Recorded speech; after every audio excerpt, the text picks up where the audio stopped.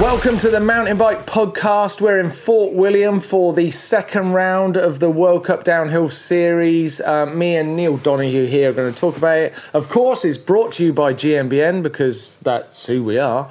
And yeah, we're going to talk about the race, the results, where the series is, and generally luxuriate in the great days racing that we've seen. True. It feels like it's been a long week here in Fort William, Martyn. It's been some terrible weather. It's been some good weather, actually. There's been a lot of mid-Gs. Yeah. Been a lot of action from us. We've done a lot of cool things this week. And then, obviously, it's climaxed with the race that went on today. Yeah. Pretty exciting race, as always is at Fort William.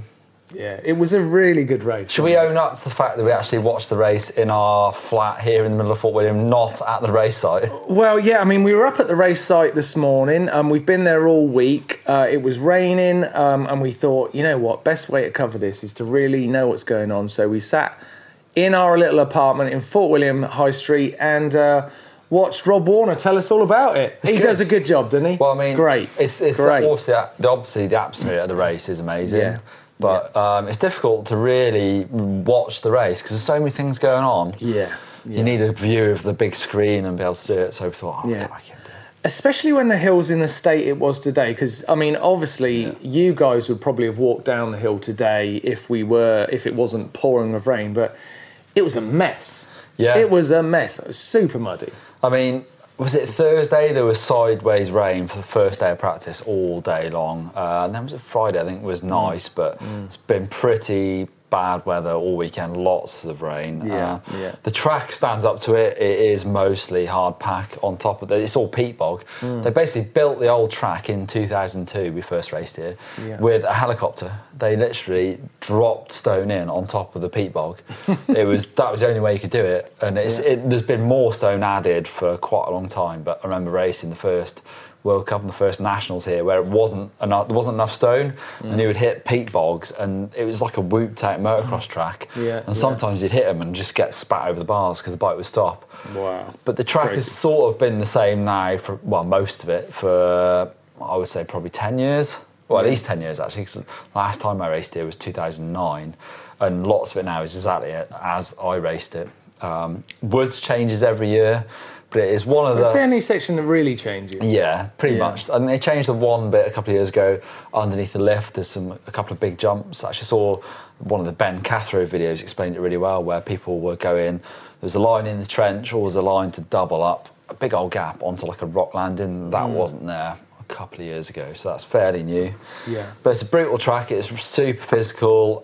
It's really unforgiving. I've got scars on me. I've said this a few times before, but like scars on me that will last a lifetime from this track, from racing nationals, dislocate fingers here.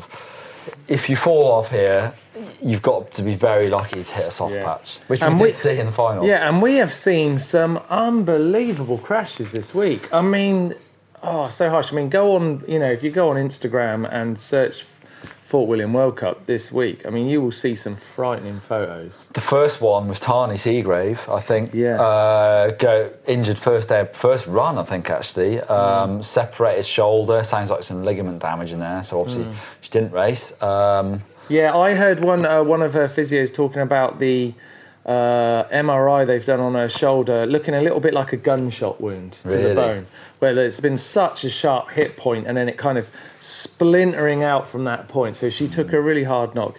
And what's pretty good idea right now is to kind of like just talk about how the shape of the World Cup was coming into this round. So Tarney Seagrave has won the first round. Loic Bruni has won the men's. Rachel Atherton in second in the women's. And then, interestingly, in the men's, we've got Danny Hart in second and Matt Walker third. No. I don't know if that's right, Martyn. Actually, I'm not sure. I may have exposed myself. But moving on, importantly, Loic Bruni first, Tarney Seagrave second. So those are the guys in the leader's jersey. Coming into this round, both of those had quite hard weekends. Obviously, Tarney out, but Loic also had a horrendous crash. Yeah, well, that was crazy where we saw it happen, like a weird one actually. It was on Warner's Instagram. He sort of, his outside foot unclipped on the face of that berm jump on the motorway section and got bucked, obviously, it's like a seat bounce, but turned sideways, big, fast jump. Yeah. He came into the race. It looked like he must have faceplanted really badly, and goggles had sort of smashed him in because he had 2 black eyes, a bit of a cut on his nose. No, must have been feeling that. Like I was saying, there are very few places for William where you fall off and you won't really hurt yourself. Yeah, I mean, he really flew out. And we were actually on the track at that point just the other day looking at those jumps. You were riding in tandem and I was saying, Martyn, stop. Yeah. At this point, you have to stop because otherwise you're in trouble. Now I know what you were talking about, because if I'd gone in there that hot, I'd be dead meat. Well, like I say, who did I talk to the other day? I did a video and talked about riding this track. It's not much fun to ride, but to actually race. I was with Brendan, wasn't it? The podcast. Yeah. So another podcast to come from here in a few weeks' time with Brendan Fairclough talking about the race. Which was very interesting. It was. Very. 555 metre drop to this. It's been here since 2002. Other big crashes in practice. We saw Giath and his hand slipped off the bar. At the similar section to where he'd done himself last year, where he'd done his shoulder. Got away with it, I think. Yeah, it turned out he sort of slowed down quite a lot. I think he hurt his wrist though. So any shoulders, wrist injuries at Fort William, you're going to really struggle to ride. Finn Isles had a massive crash. Face planted into the rocks, and as he said on the Red Bull coverage, that he didn't think he was going to ride, or thought he would ride but be just getting down the hill today. Yeah. Actually, I did see him say quite reservedly, "Don't expect any better than top 20 from me today." Yeah, that was it. And I thought the rest of the world would like to be able to say that. I was like, top 20 is my best to probably for him. That's like, good. Wow. Aaron Gwynn has not had a good week. He got his bike stolen in Edinburgh. Yes. I wonder how that works. He must have obviously had a second bike. Yeah. We know the first round he had a large and an XL and he's swapping between two. I wonder... He got one off Intense UK. So he got one off Intense UK. I wonder if it was probably XL, I would have thought, for this Check place. the cameraman there, knowledgeable. All the damage. Very knowledgeable. He re-damaged his ankle, so this is controversial. The word on the street is he snapped another crank. Well, he did snap. Well, it's not word on the street. We know he did. So, we've heard that from reliable sources. We didn't see it ourselves, which is pretty crazy because there was a lot of kerfuffle. I thought it was a storm in a teacup, actually. The previous kerfuffle on social media, on Pink Bike, about him snapping a crank. Turns out he may have snapped another. Explain to me, right? Why can't we say he snapped a crank? I've snapped maybe 100 pairs of cranks in my life. It's Aaron Gwynn. That's his job.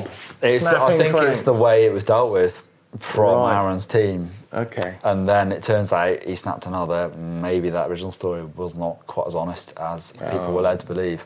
You know what? It's okay to snap a set of cranks. It is. So they raced and practiced on alloy cranks now. Yeah. Carbon cranks were gone. Which is the choice you'd made. You'd make after if you'd snapped a set of cranks. That's what I'd do. But anyway, I'm sure it's a very difficult situation for Aaron Gwynn because obviously he doesn't want to be being sponsored heavily by a brand and then somehow bringing like sort of a detrimental view to that brand. But you know what? You don't put cranks on a guy's bike like Aaron Gwynn and not expect some damage. Yeah, you know what I mean? Well, me and Blake went up Ben Nevis yesterday and I scratched the hell out of my cranks and looking at my carbon cranks thinking, oh dear. Yeah. I like how you compared you and Blake to Aaron Gwynn just Well done. Word on the street as well is Rachel Atherton tried a new bike or half a bike, didn't like it, didn't qualify well. Went back down to the pits, pressed print and got a new one. Yeah, exactly. Apparently there's new rear ends on the common side as well, because I was talking to Mike Rose, I don't know if he'll like me name dropping him, who knows, the old editor of Dirt. Yes. And we were talking about how I said in one of our previous podcasts that it sounded to me like people were coming into the year unprepared, like Gwynn, 2 bikes, didn't know what he was going to ride. And Rachel as well. And they've Common come here with new rear ends, didn't bring the old ones, like, wow, we hope it works. Yeah. It seems crazy. Yeah. But, I mean, that seems like my old days of racing where you did it all the time. But now it feels like it's more professional. Actually, maybe it's not. But I mean, we've got to develop the bikes through the year. They've got to change. Yeah, but if it might be worse, and you're showing up and going, oh, this might be worse, and now we've got to race it because we didn't bring the old ones with us. Yeah. I don't know. I think maybe it's the acceptance that downhill is the Formula One of mountain biking and they're using it for but then you get the testing, egg on your face when it doesn't work. Well, I mean, I know it's me, and I shouldn't bring it up, but look at Cannondale. They are back in the sport, and they are using an entire season as a development program. True. And that is really, maybe there's some freedom in the Formula One kind of viewpoint that's what they should be using downhill for. Else, what is it for? Because it isn't for selling bikes. We compare ourselves, or downhill compares itself a lot to Formula One. It's really not, though, is it? It's a million miles away from Formula One. Well, I mean, I'm not saying it is Formula One. It isn't Formula One. I don't see any pussycat dolls walking around the pits. That's a bit of an old reference there. No, there are no pussycat dolls, but Blake's a similar kind of thing. I just think that it is, the development side of it is really interesting. Who's the most glamorous person at a mountain bike race? Greg Minnaar, probably. Probably Greg Minnaar. Or, that's a difficult one. Who's the Bernie Eccleston? Martyn Whiteley, I suppose. Should we keep talking about the race results now? So that's an open discussion there for the comments. Is downhill Formula One and mountain biking? Don't think so. Get into that. Qualifying is always interesting. Time training means nothing. I never look at time training. It just means it's nothing. Tracy Hannah qualified fastest. It sounded like Rachel wasn't, well, she's 10 seconds back. Apparently she wasn't very happy with that. Well, she's not very happy with that. Marine Cabarrou in sandbagging. Second place was 4 seconds back. So big old jumps. Nina Hoffman just behind Rach. Kate Weatherly in 5th place. Now, should we get into that? Kate Weatherly. It's been going off on all sorts of forums. Yes. It's a difficult one to talk about, I think. I don't think it is. Okay, go on then, Martyn. Well, I mean, I think there's rules, to do with testosterone levels. Right. That the UCI go by. If someone's above a certain testosterone level, then it would be unfair for them to race in the female category of downhill. Yep.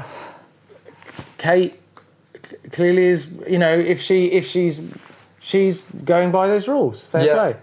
If someone's got some evidence that she's not going by those rules, then where's that?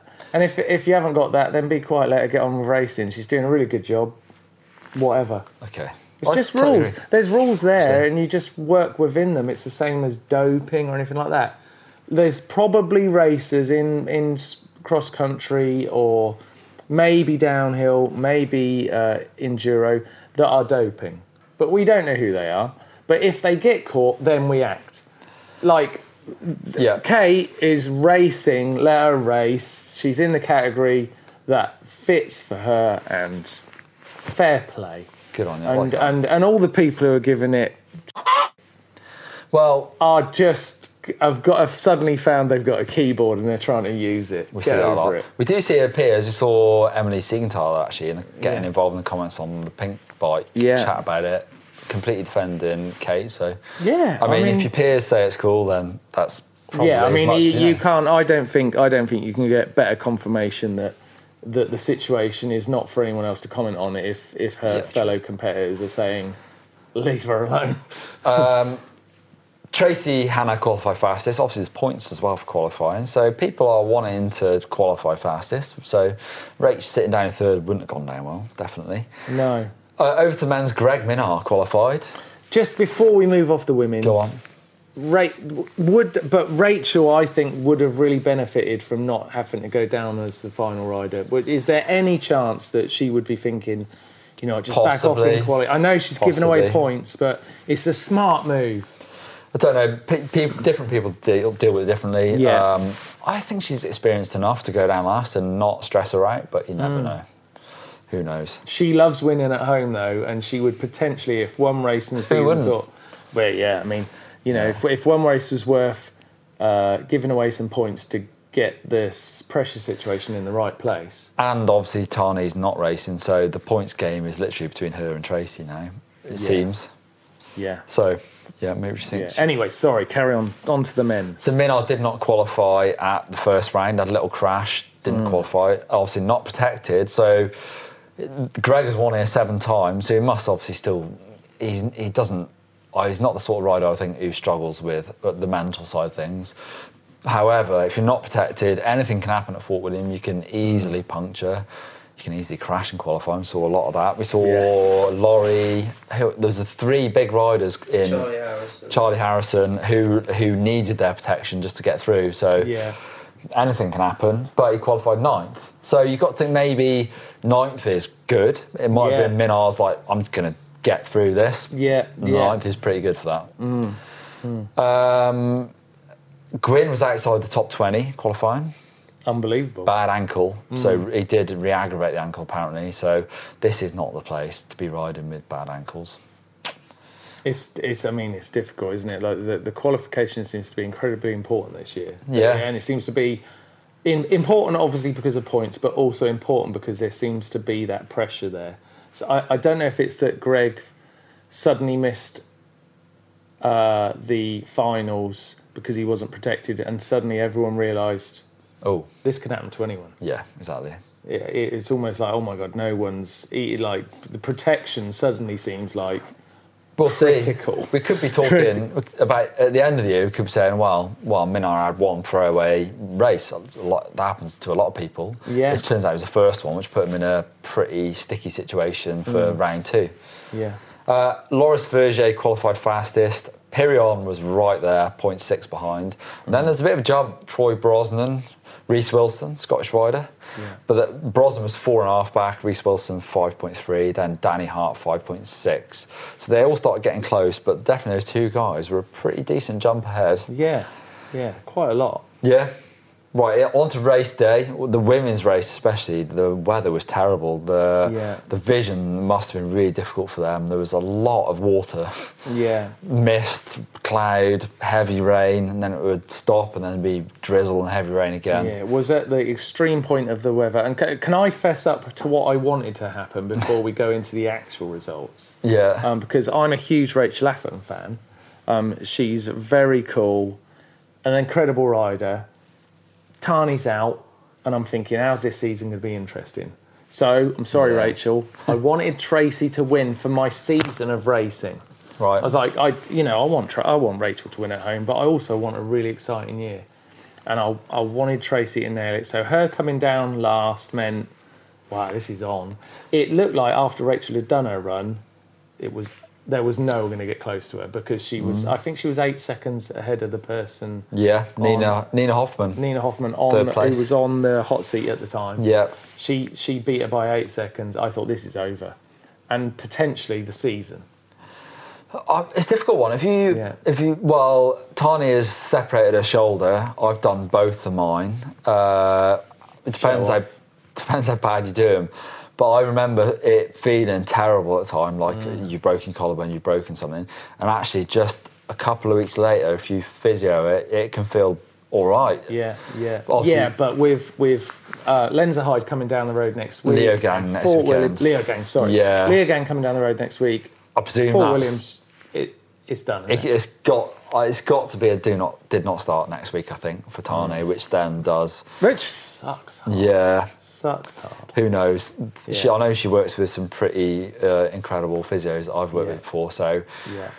I mean, I really, really doubt it's possible, but Red Bull will be throwing their weight at this now, because that's one place where the energy drink sponsor really is a powerful thing. Yeah. A lot of the time, those energy drinks will come to a rider with a bit of money, not as much as maybe people would think sometimes. Yeah. But what they can offer is a support structure that at times like this for someone like Tani is literally career saving. I've seen it, from friends of mine who've been down that route, and it really does make a difference. And especially how quick you can get about racing if you've got the right people telling you what you can do, what you can't do, and sometimes that's enough to get you through. Yeah.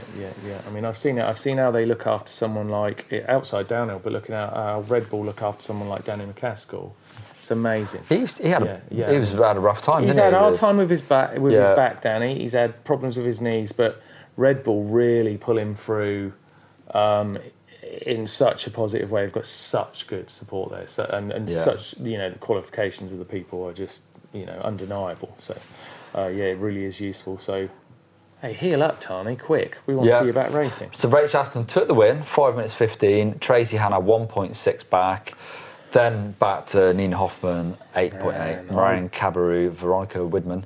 Tell you what was interesting, again, we saw Tracy and Rach go red, green on the splits, as we saw at round one at Maribor with Tracy, with Tani and Rach, literally making time, losing time all over the place. Well, not. I mean, we saw Tracy a bit of red and green, then green. 2 seconds down and then one up. She had that race nailed, and then she threw it away at the end. It's so frustrating because Rachel's experience, you saw her absolutely tuck on that motorway section. She was pulling every bit of speed she could out of that straight. Take a screenshot of how tucked Rachel is on that. Yeah. You can't be more tucked than that. Yeah. The peak of her helmet was below the bars. She was absolutely flying down there. She won the race in the last, the last part of the track. Which gets talked about all the time. But it's crazy, as an old racer, it's frustrating that you've diced with death and you've done the hardest, gnarliest, windiest, most horrible, death-defying 3 minutes of your life, 4 minutes of your life, and then on the last BMX track, the race is actually won or lost. Yeah, it's crazy. I mean, and I think Rachel won it there, but also, I hate to say it because I think she's the coolest. I mean, she's my favourite racer. Tracy Hannah lost it there. Yeah. She just did not do what needs to be done at the end of the race. Finish it off.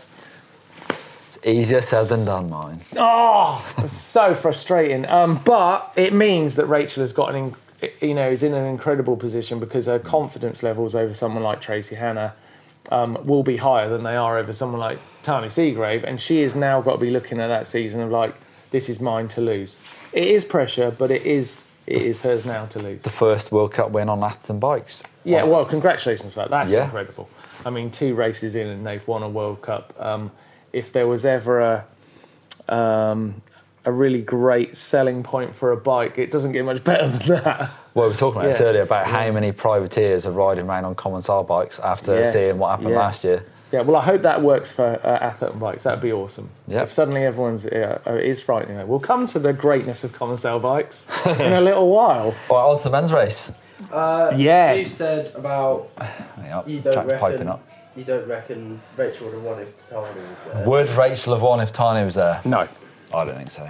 No, I think Tani was controversial, though. Tani's in great form. Rachel is developing a bike. It's going off outside. Yeah, I mean, we're definitely in Fort William Town Centre and things are going to get loose. Everyone from Wild Camp is on their way down. Well, it could be the Frenchies, could be Amiri Perrin. Well, going to that. We're going to get to that. But how did they get cool? It's annoying. Anyway, we're going to come to that. Men's race? Yes, no. But you don't think Tani... You think Tani would have won? Probably. I mean, we can't say that because she wasn't there racing. Yeah, I mean, end of the day, she's got to come down the hill like everyone else and win it. So we can't give her the win without doing it. But it certainly would have been very exciting to see her do it. Anyway, we're covering old ground. Let's get on to the men's race. Well, it's weird. It's sort of cleared up. The sort of rain clouds just disappear. They get just blown off. Yeah. Did you see the Red Bull aeroplanes bombing around? Through some clouds. It was just as I left to come and watch the race live, on TV. So yeah, I saw a little bit of it, but it looked probably because you could see the track a bit clearer, but it looked super windy. The tape was going berserk at the top of the track, which is difficult. Yeah. And what's that? What does that feel like? That top section when it's really windy? Well, it feels mental. I think it's always like that, pretty much. Yeah. You drop out. It's weird being start hard, no wind.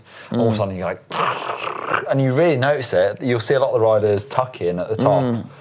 I raced World Champs here in 2007, and you wore skin suits, and I had the world's biggest crash on my first run. Because in skin suit, you would just go in like 2% faster everywhere, and just literally overshot a corner a little bit. So. Yeah, you really, really notice the wind at the top 2/3 of this track. And if you get a bad... Literally, if it blows a bit harder when you're going out to start, then it will change the results. Yeah, and just to check, you're wearing that skin suit tonight, yeah? I've still got it. Got the arse ripped out of it. Back in the GB teams. And that was on a night out too. Yeah. They supplied us with 2 rubber suits because they were really expensive, apparently. Yeah. And I ripped the ass out of both of them. Yeah. 2 runs. Yeah. Falling off. You've just led me into a world of jokes, but we're going to stay on the race. Okay, so... Big G Willie, Greg Williamson, I'll start with him. He looked super fast on the bottom on the motorway. His Uno ever. Stealthy, best looking bike. We shot some with him today, actually. I asked him what it's like to race in conditions like today when it is horrible and you've got to deal with it. And he gave some good answers, actually. Obviously, I think he's from Inverness, which is just up the road, Scottish rider. Yeah, and he was super fast at the bottom. He made loads of time on that bottom third of the track. Yeah, and in the end, he came off the hot seat because of Bruni. Was that right? I think it was Bruni who took him off the hot seat. He was on the... Oh, yeah. Yeah. My notes say, after Greg, Tyrion was loose, which is part of the course. Greenland was fastest, but lost time on the motorway. Yeah. And then, Greg was fast. And then, Greg Williamson was fast. And then Bruni came down, and he was 1.7 up. Yeah, now Bruni, a little bit like Tracy Hanna, somehow discovered some sluggish speed in that final part of the track, because after he'd come down, your first words were, he's not going to win. You can't win losing time at the bottom of that track. So he's 1.7 up, then 3.1, so he made a bucket load of time. Then it came down to 2.3, then 1.8. It's like, that's it. You can't lose 1.3 on the bottom and win. And why is it that Tracy Hanna and Loic, that's what they both did, and you're right, it rang true. They ended up not winning the race. Why couldn't, Bruni's not, he is super fit. He is, he's massive. He looks bigger than ever. How did he not have the speed at the bottom? What are they doing that means they're losing speed there? Well, actually, Warner might have said it quite well on the live when Finn did the same thing. Finn Ars came on to do the same thing. Maybe he went too hard at the top. Right. Concentrated really hard on going super hard at the top, and then the detriment of that at the bottom was struggling. Who knows? Yeah. Bruni will probably be able to tell you. Maybe he'd say. Yeah. But I doubt it. He's so strong. I think probably bike setup. Maybe the tyres. He did say that he'd set his bike up super soft so that they could, because he was injured. That was the thing. Both Bruni and Finn had big crashes yesterday and today, so they said they even went softer on their suspension to make it a bit easier on themselves. Slowed them down a little bit. Maybe. Yeah. Oh, actually, he said he lost pressure on the rear tyre. Half bar. That would have slowed him down. Right. If I'd have read my notes, I would have been able to tell you that straight a few half a bar is few reasons. A lot of pressure. So yeah. Not long after Bruni had been down, he's taken the hot seat. We've got Gwyn coming out the start gate, and we're thinking, right, he needs to start his season right now. He's had not a terrible result, but on Gwyn's standards, a 6th in the first round. It's not where he wants to be on a brand new bike. And then he's got Crankgate, and it's not been an enjoyable time for him. Slightly ridiculous, I think. Crank's breaking, whatever. But it obviously is something he wasn't very happy about because it was covered by some journalists. Then boom. 10 seconds in, maybe less. Biggest crash I've seen in a downhill finals race run I think I can remember. I think you're right. I think that's going to go viral on Instagram with people stealing it and putting it up. It was massive. Thank God he's okay. It was every reason to not be at the end of that. It looked like it was hard because it was hidden behind the berm. It almost looked like he washed and the front wheel then went in a hole. And and the back went. And the biggest bench press you've ever seen. And it looked like both tyres, you saw sort of sealant as they went.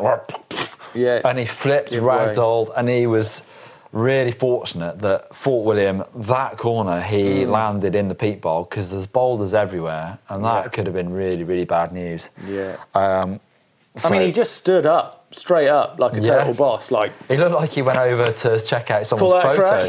There was somebody on the inside, and he was looking at a screen or something.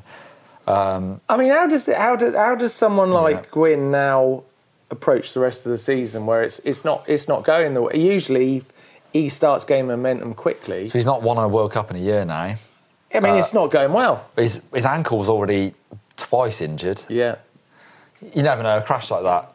It's what? Is him again. Blake said it again. Yeah. Blake says he's hurt again. Ankles, I've broken ankles, not much fun. It's never the same again. So I always find it strange when I can say I've broke 6 of them. Yeah. It's like, Which 4 did you borrow? Well, I can't imagine that because 1 has been enough. And now he walked. Obviously, he crashed so early. It's quicker just to get back on the lift and come back down. But that's not the way to end a World Cup race. It really isn't. It really isn't. I mean, he's done some incredible things in the past, but this year is going to be, if he was to turn this around, it really will be something special. I hope he does, because it'll be something to watch, and you can never write someone like him off. But, no, definitely not. But I can't believe that fact that Warner said that it's been a year since he's won a World Cup. I mean, my memory's not good, but that seems crazy, Aaron Gwyn. And I take the mickey a little bit out of Steve Jones being a massive Aaron Gwyn fanboy. But I am a big fan of Aaron Gwyn, but now to say he's not won it for a year, wow. Yeah. I mean, I'm a big fan of champions who can come back after, someone who can really fight back after the form has gone or luck has gone, and they somehow find it back. That's what a true champion's all about. I think Aaron Gwyn's got that, and I wouldn't write him off. Oh, absolutely not. No. Someone else, Matt Simmons. So he's from my part of the world, from Shropshire. What's he riding? Well, he's riding a Cannondale. And he's not been around the World Cup scene for a little while. He qualified fastest at, what was the one, Val d'Isère back in the day, and Samuel beat him. But a really great rider. He's a nice guy, sort of one of the more subdued riders on the circuit, but brilliant, big, strong dude. Very strong, big guy. So riding the prototype Cannondale, only 1 shock on it at this race. Was there 2 at Maribor? Or you can run the bike with 1 or 2 shocks, basically. It's a crazy looking thing. It's cool. It's very cool. It's great to see them back at the races, and it's great to see that what they're doing. They are using this as a bit of a test season. They've obviously got big plans going forward for reinventing the brand a little bit, getting back to their roots, which is great. Wearing that full white top to race in the most horrible forwarding ever. Yeah, so this was test number 2. Yeah. Maribor being the first. Qualified 16th. Which is great. Yeah. Which is great. The bike's obviously not terrible. He came down, he was in 10th. Obviously, it's lower than that in the final results, but it was 10th at the time. But definitely not looking bad. Absolutely. And it's great to see him coming down the hill. Person I thought was really interesting because of how Gwyn's gone is Dakota Norton. He come down and he really proved that Bruni's time is vulnerable. Yeah, because he really made up a lot of time in that sort of zone 8 onwards. Yeah, he really pulled back time, and Bruni did definitely start to ring true what you'd said was he's not going to win this race. Who else? Actually, Luca came down. Luca Shaw missed round 1, broke a collarbone. He qualified fastest last year at Fort William, then punctured. So he's having a tough time. Didn't do that great. G had a sketchy moment at virtually the very same spot. He crashed in practice. Yeah. Riding with a hurt wrist, so unfortunate for him. He obviously doesn't love that bit because that's where he's injured himself in the past. Well, it was just after that he had that whopping crash, ragdolled down those rocks. Yeah, it's not his favourite bit of track, I would have thought. Matt Walker, young Madison Saracen rider, had a great run. I thought he was looking really good. Yeah, Another he's one looking from brilliant. Shropshire. Yeah. Up the Shropshire. How does Shropshire do that? I don't know. Mark Beaumont's from Shropshire. He's Mark won the World Beaumont. Cups. I mean, you're bringing out. There's not many counties that can No, the boast. Athens almost live in Shropshire. Almost, you could nearly Who argue. else? Oh, I can't remember. That's probably Yeah, Neil Donoghue. once got a top 10 at a World Cup. Yeah. He was pretty good.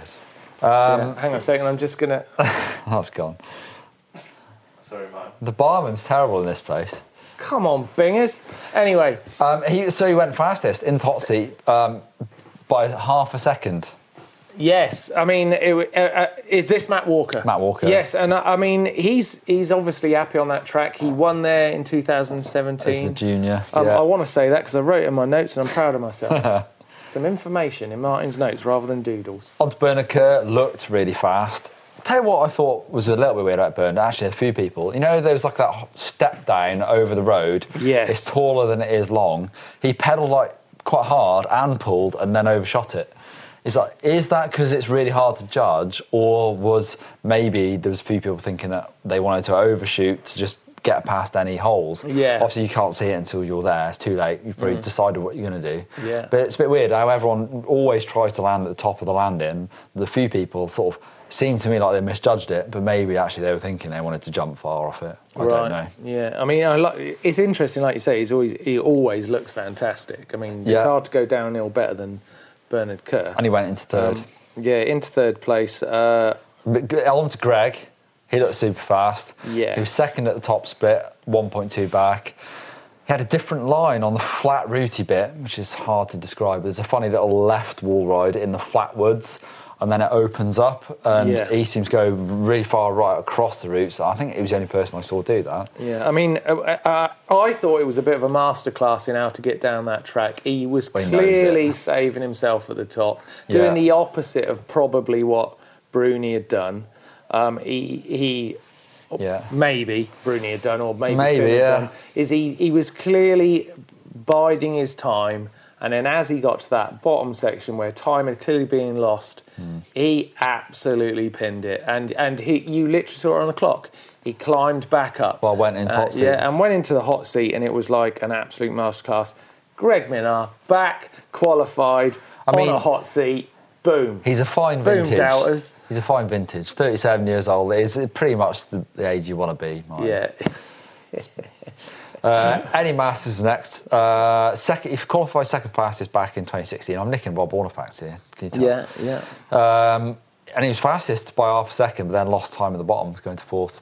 Again, losing time at the bottom. Right. Next up, Finn Isles. Flipping heck, he looked good. 2.5 up at split 2, gaining time at every split. Then lost a second. Then another. So into hot seat by 1 second. So really, again, losing time at the bottom, you can't lose 2 seconds. No, I mean, and it just showed the strength of Minnaar at the bottom there, is that, you know, he, in a sort of virtual race, if you put them both together, he actually chased him back down. Brooke McDonald made time at the bottom. It was 4 seconds back and went in 1.8 back. He is the most powerful. I've heard stories of him on track bikes or on like watt bikes putting out crazy amounts of numbers, like as good as the fastest track sprinters in the world. Which when you saw him, he pinned. Obviously, Daniel's a different game. Yeah. He nailed all his landings, smoothed off all jumps, went super low, and then he's like, how does he not snap more chains? Yeah, pulling the bike apart. Crazy. Pulling the bike apart. It was absolutely incredible. He did it. I mean, he'd be such a popular winner there, but not to be. Troy Brosnan was coming on the course. I find him easy to forget about, but he's really, really good. He's unbelievably good. He was 1 point. This is where things changed for me. He was 1.7 up at split 2.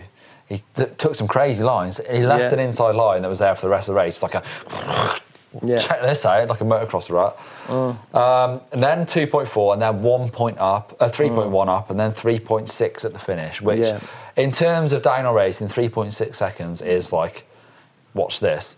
Yeah, I mean, he has won that race at that point. I mean, and he looked absolutely pumped. He was the fastest everywhere by a long shot. Yeah, he looked so chuffed with it. It was unbeatable at that point, and I just thought, wow, what a race this has been. Omri Piron goes, hold my beer, watch this, and then once you've seen the fastest run down for him, goes, right, this is going to be way faster. He looked fast. He had drift on that left hander. Yeah. And then he was 3 seconds up. The last jump, that's as close as you get without ragdolling but really hurting yourself and really hurting someone else as the bike tomahawks into the crowd. So he's coming over the finish, pretty much the last 2 drops, he's coming over the finish line, basically does the biggest huck. So you jump into 4-cross track and you sort of hip onto that berm. And then it's sort of a double that you then triple to flat. Yeah. But he said actually in the commentary afterwards that he was looking there and you can see the finish line, and he said he saw himself on green, which I think is pretty mental, because whatever you are there, you've got 20 foot to finish. Green or red, that's what you're going to... Unless you crashed, you're green or red. So why bother looking at the thing when there's only one thing you can do is crash? He's a very likeable character. Yeah, he's very enthusiastic. Him, Loic Bruni and Loris Vergier, who was about to come down, a very funny trio and enjoyable. And he went across 3.5 up. And you have to feel a bit sorry for Loris Vergier, because it's almost an anticlimax when there's 2 riders before you who've just gone berserk. Yeah. And Loris rode that good enough to come third. However, it's been upstaged a little bit by Omri, really. Omri Piron's just, it's a run that you've just got to watch as a just an unbelievable feat of athleticism and skill. I really felt for Troy Brosnan. I felt he'd done everything you need to do to win a race. And he's only won 2. I say only, 2 World Cups is great, but that you've got to feel like that's your 3rd win when you've just come down and smoked everyone with that much. I mean, he really had put a really great day together, and I mean, but for just a sheer piece of brilliance and someone who is going to be very hard to beat this year on the most popular downhill bike on the circuit at the moment. Pirion started his run last year, won his first ever World Cup this time last year at Fort William, and went on to win 3 in a row. Got Leo Gang next week. If he hiccuped, he won a race last year. It was incredible. Going into the overalls, we're doing this only a couple of hours after the race is finished. I haven't actually been able to find the women's overall for the year. Tracy must be winning that, we're thinking. Yeah, Tracy will be leading now, we think. I think Tracy will be leading just now, just because of qualification positions in the first 2 rounds. Could be wrong. Maths isn't my strong point. But it's obviously Tracy and Rachel that are going to be battling that out, because Tani is now out of action for at least a couple of races. Men's, actually surprised me that Brosnan is now winning over Pirion, Bruni, Hart, then Vergier. Hart did well, actually. Definitely consistent at Fort William. He was 2nd, so he would have finished 4th. And I think something interesting to talk about with Danny Hart is that he's managing to win a very difficult team battle. He was 5th, actually. Matt Walker, his teammate, 7th. Yeah, I mean, Matt Walker is on it. He is. That guy is on it, and he is managing to beat Matt Walker in the first 2 races and hold on to that. You know, it's like being in a team. One person you need to beat is your teammate, and the one place you need to have confidence is know that you're number 1. Actually, and he's importantly holding on to that. I used to ride for Will Longdon. I think I've said that loads of times now. But Will runs the team, Madison Saracen, and they've got a brand new setup this year. It's massive. Did you go in there? They've got a proper, really huge truck now, lots more personnel in there, and it's impressive to see how from, granted it was 10 years ago, but it was just a Sprinter van. And we were a big team at that time. Now everything is so much bigger. There's 5 Arctic trucks there, maybe more, but there's a lot of big teams now, and the support they get is really impressive. I saw that actually going in there, myself and Jack went in there to film something before the race, and Danny Hart was hobbling around. Actually, I didn't mention that earlier. It looks like he must have had a crash. Injured, but obviously a great team. They've got 3 riders that must cost an awful lot of money to run those big teams, but a very strong team this year. But important times for Danny, staying number 1. Not easy.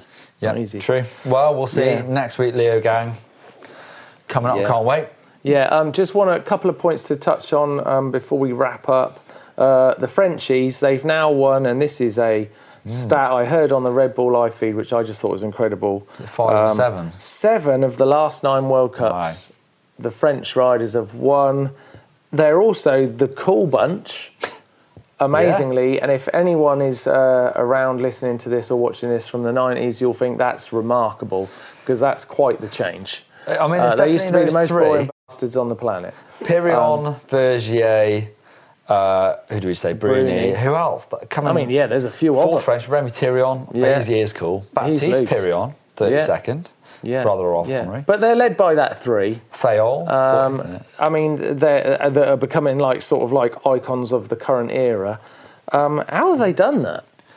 And are they doing well because they found a vibe that is very, very productive, very relaxed? They don't seem to be worried about pressure. They're happy for their friends to win. Yeah, maybe. That's the thing with downhill. I mean, they used to be enemies back in the day a little bit, but you're racing the clock, you're not racing each other. So if you can get on with each other and you hang out and push yourselves on, then it's probably the recipe to success. It looks like it. And that's difficult. Like, I heard Greg talk about that in the interview he did with Bruni about the syndicate back in the day, how they weren't competitors. That team didn't work like that. Yeah. They were all friends, especially him and Steve. So what the French are almost taking that on and saying they're maybe doing it as nationality, maybe. We don't know. Model. I mean, I'm sort of outside the scene enough to not really know. It could be that Pirion doesn't get on that way. It looks like they do, but what do we know? Yeah. But yeah, I mean, he's going to be hard to beat this year, that's for sure, whether it be for Greg Minnaar or Loic Bruni. They've got a tough job ahead of them trying to stop that guy take his second World Cup championship, I think, after today. Yeah. They'll all be quaking in their cycling shoes. Cycling shoes. Yes. Cool. Well, it's been a wicked weekend. Great race again. Fort William delivered for another year. How many times it can keep doing it without the track actually changing? Will it ever change? Who cares? I don't ride it anymore. I'm happy to watch other people race it. Happy to watch other people put up with it. Podcast number 7 coming next week from Leo Gang. We've got one from Brendan Fairclough that you did the other day. It was a great podcast. That'll be coming soon as well. But lots of race at the moment. So keep your eyes peeled to YouTube's. We've got it on Spotify, got it on Apple Podcast, so over on iTunes. Check it out. Cool, and we'll see you next time.